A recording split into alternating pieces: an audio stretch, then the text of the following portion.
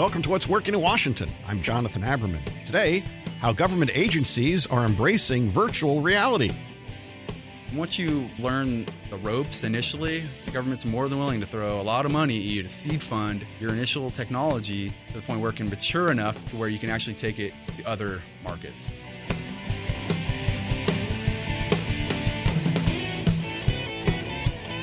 There's an emerging technology trend that's poised to cross over from curiosity to business tool. That's virtual reality, a technology that allows someone to enter an artificial world and be immersed in the experience. While many think of this as being largely something that is of interest only to computer gamers or as an entertainment medium, our next guest company is using virtual reality to solve real business problems. Jason Starkey, co-founder of Jedburgh, is here to tell us about how his company is using virtual reality to connect training instructors and students around the world for both national security and commercial customers.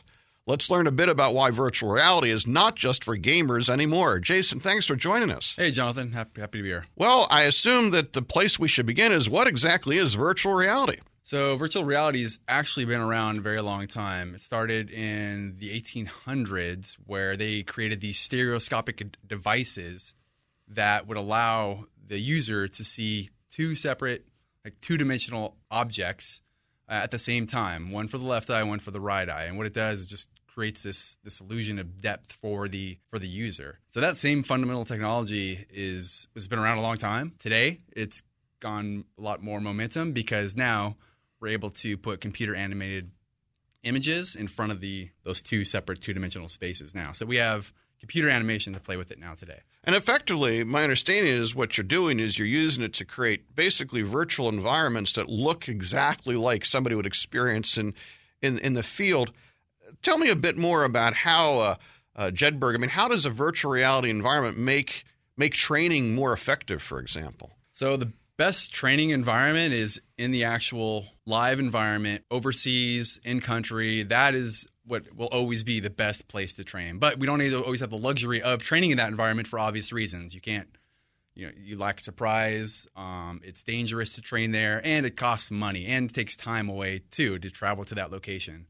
And so what VR is doing is it's just placing that real environment with a virtual environment. So it gives the user or the trainee a new place to kind of operate and train in a digital environment rather than going to the actual live environment. I know that Facebook and others are talking about or plan on using virtual reality to help friends hang out. How is your business different from that? So Facebook has bought Oculus a few years ago, and they made a big play on VR being a commercial play.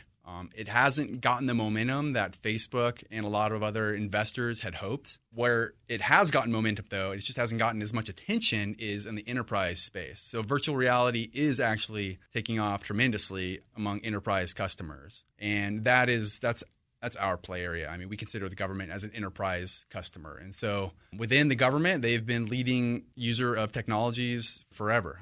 Everything has come and sprung out of the government. The internet begun as ARPANET a long time ago. And again, the government is investing in these new innovative technologies for itself that I think will be used for commercial space down the road. You served, and I think that's an important point because you served, a lot of your initial customers are people like yourself. How does give us an example of how Jedburgh's using virtual reality right now to help help our soldiers in the field?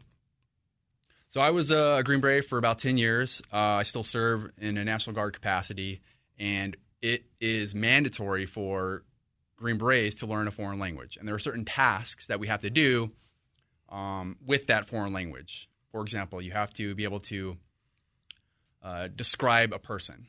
You have to do these fundamental practical skills that operator will use in real life downrange. And so learning a language in the military for 10 years, it was very difficult. It's difficult for a lot of people. And so we saw a pain point that we could tap into by using VR. We could augment and enhance the current language learning infrastructure that is within the military. So right now they have a very robust language learning infrastructure in the United States government, whether it's the intelligence community, law enforcement, military. They have a language learning school with real instructors, and you go in that classroom and learn with that instructor.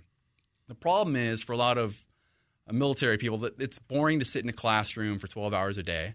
8 hours a day. And so what we're doing is just giving them, the instructor and the student, a virtual environment to rehearse those same learning objectives that they're learning in the classroom in a virtual environment. Which means that the teacher can be here and the student can be someplace far, far away. Yeah, there's other value propositions too with the product in that, maybe you're deployed downrange.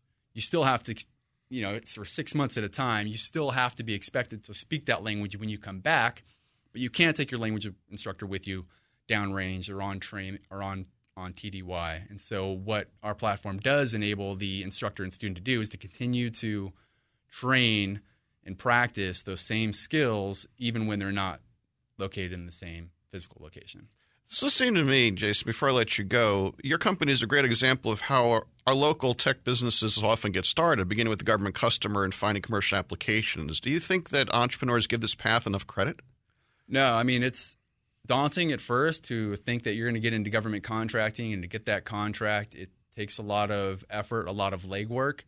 But the fact is, the government is a ripe customer who's thirsting for new technologies and unique applications, and all it takes is really someone with a good insight on how to apply those technologies for different government customers. And once you learn the ropes initially, the government's more than willing to throw a lot of money at you to seed fund your initial technology to the point where it can mature enough to where you can actually take it to other markets. So it's a great application, and I encourage anyone to follow through with it. So as you look towards the future for technology like yours, where are some of the commercial markets you think this could really be useful? Really where there's any soft skills type training. And so, for example, when a medical doctor has to communicate bad news to a patient, that medical doctor needs to have the training to establish that rapport and empathy with the patient before they deliver the bad news. They can't just come in and say, "I'm sorry, you have cancer." They have to develop a relationship with the patient, say certain keywords and terms to do it with the patient first. And so this is an example of a way that I think our underlying technology can help other commercial markets. Well, Jason, I really appreciate you taking the time today. It was great hearing about Jedburgh, and we wish you lots of success in the future. Thanks, Jonathan. It was Jason Starkey, co-founder of Jedburgh.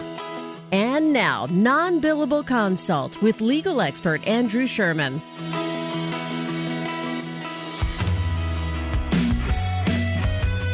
You know, as the economic forecast for the next 18 months becomes a bit more foggy and a bit harder to predict, companies of all sizes and all industries are searching for capital-efficient growth.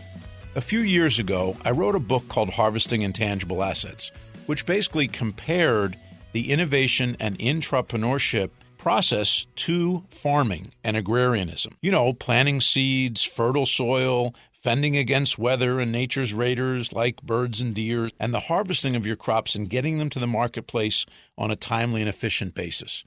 Tens of thousands of companies have valuable embedded intangible assets that are ripe for harvesting, ripe for bringing to the marketplace, commercializing and monetizing these assets. But first, they must be committed to a process of unlocking these intangibles to drive stakeholder value. Here's a 5-step process that your company can easily follow. First, you got to build a culture of innovation. Nothing of value gets created if people are dysfunctional, disengaged, disrespected, disaligned. You've got to have people that are tossing and turning at night, not thinking about their next job, but thinking about how to improve innovation and growth at your business. Second step in the process, take inventory of the assets that you have that already exist. The costs and the R&D dollars towards the products are already invested. Many companies have what we call in the innovation world widows and orphans, projects that have been abandoned which can be revisited for alternative markets or alternative opportunities. Third, protect your assets using intellectual property laws, patents, trademarks, copyrights, and trade secrets. Fourth, develop business plans for the licensing, partnering, joint ventures, sale of the assets around these intellectual properties that can be deployed outside your current focus. Fifth and finally, make sure you monitor and measure results, adjust, and repeat. Tens of trillions of dollars are critical intangibles are rotting on the vine as we speak. It's important. The key to our economic growth, new jobs, global competitiveness, etc., can lie in these assets, but only if we all commit to being intellectual capital agrarians. That was your non-billable consult with legal expert Andrew Sherman.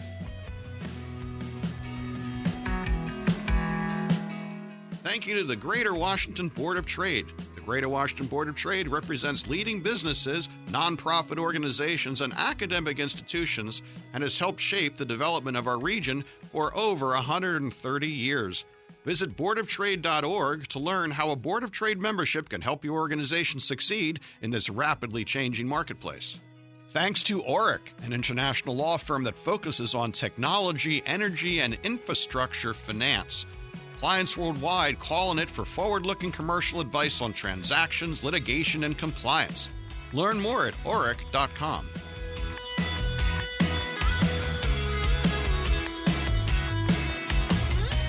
Our executive producer is Tracy Madigan. Online writer Barbara Ulrich. Music provided by 2 D.C. region bands, 2 Car Living Room, and the Sunbathers. I'm Jonathan Aberman. Thanks for listening. See you next time.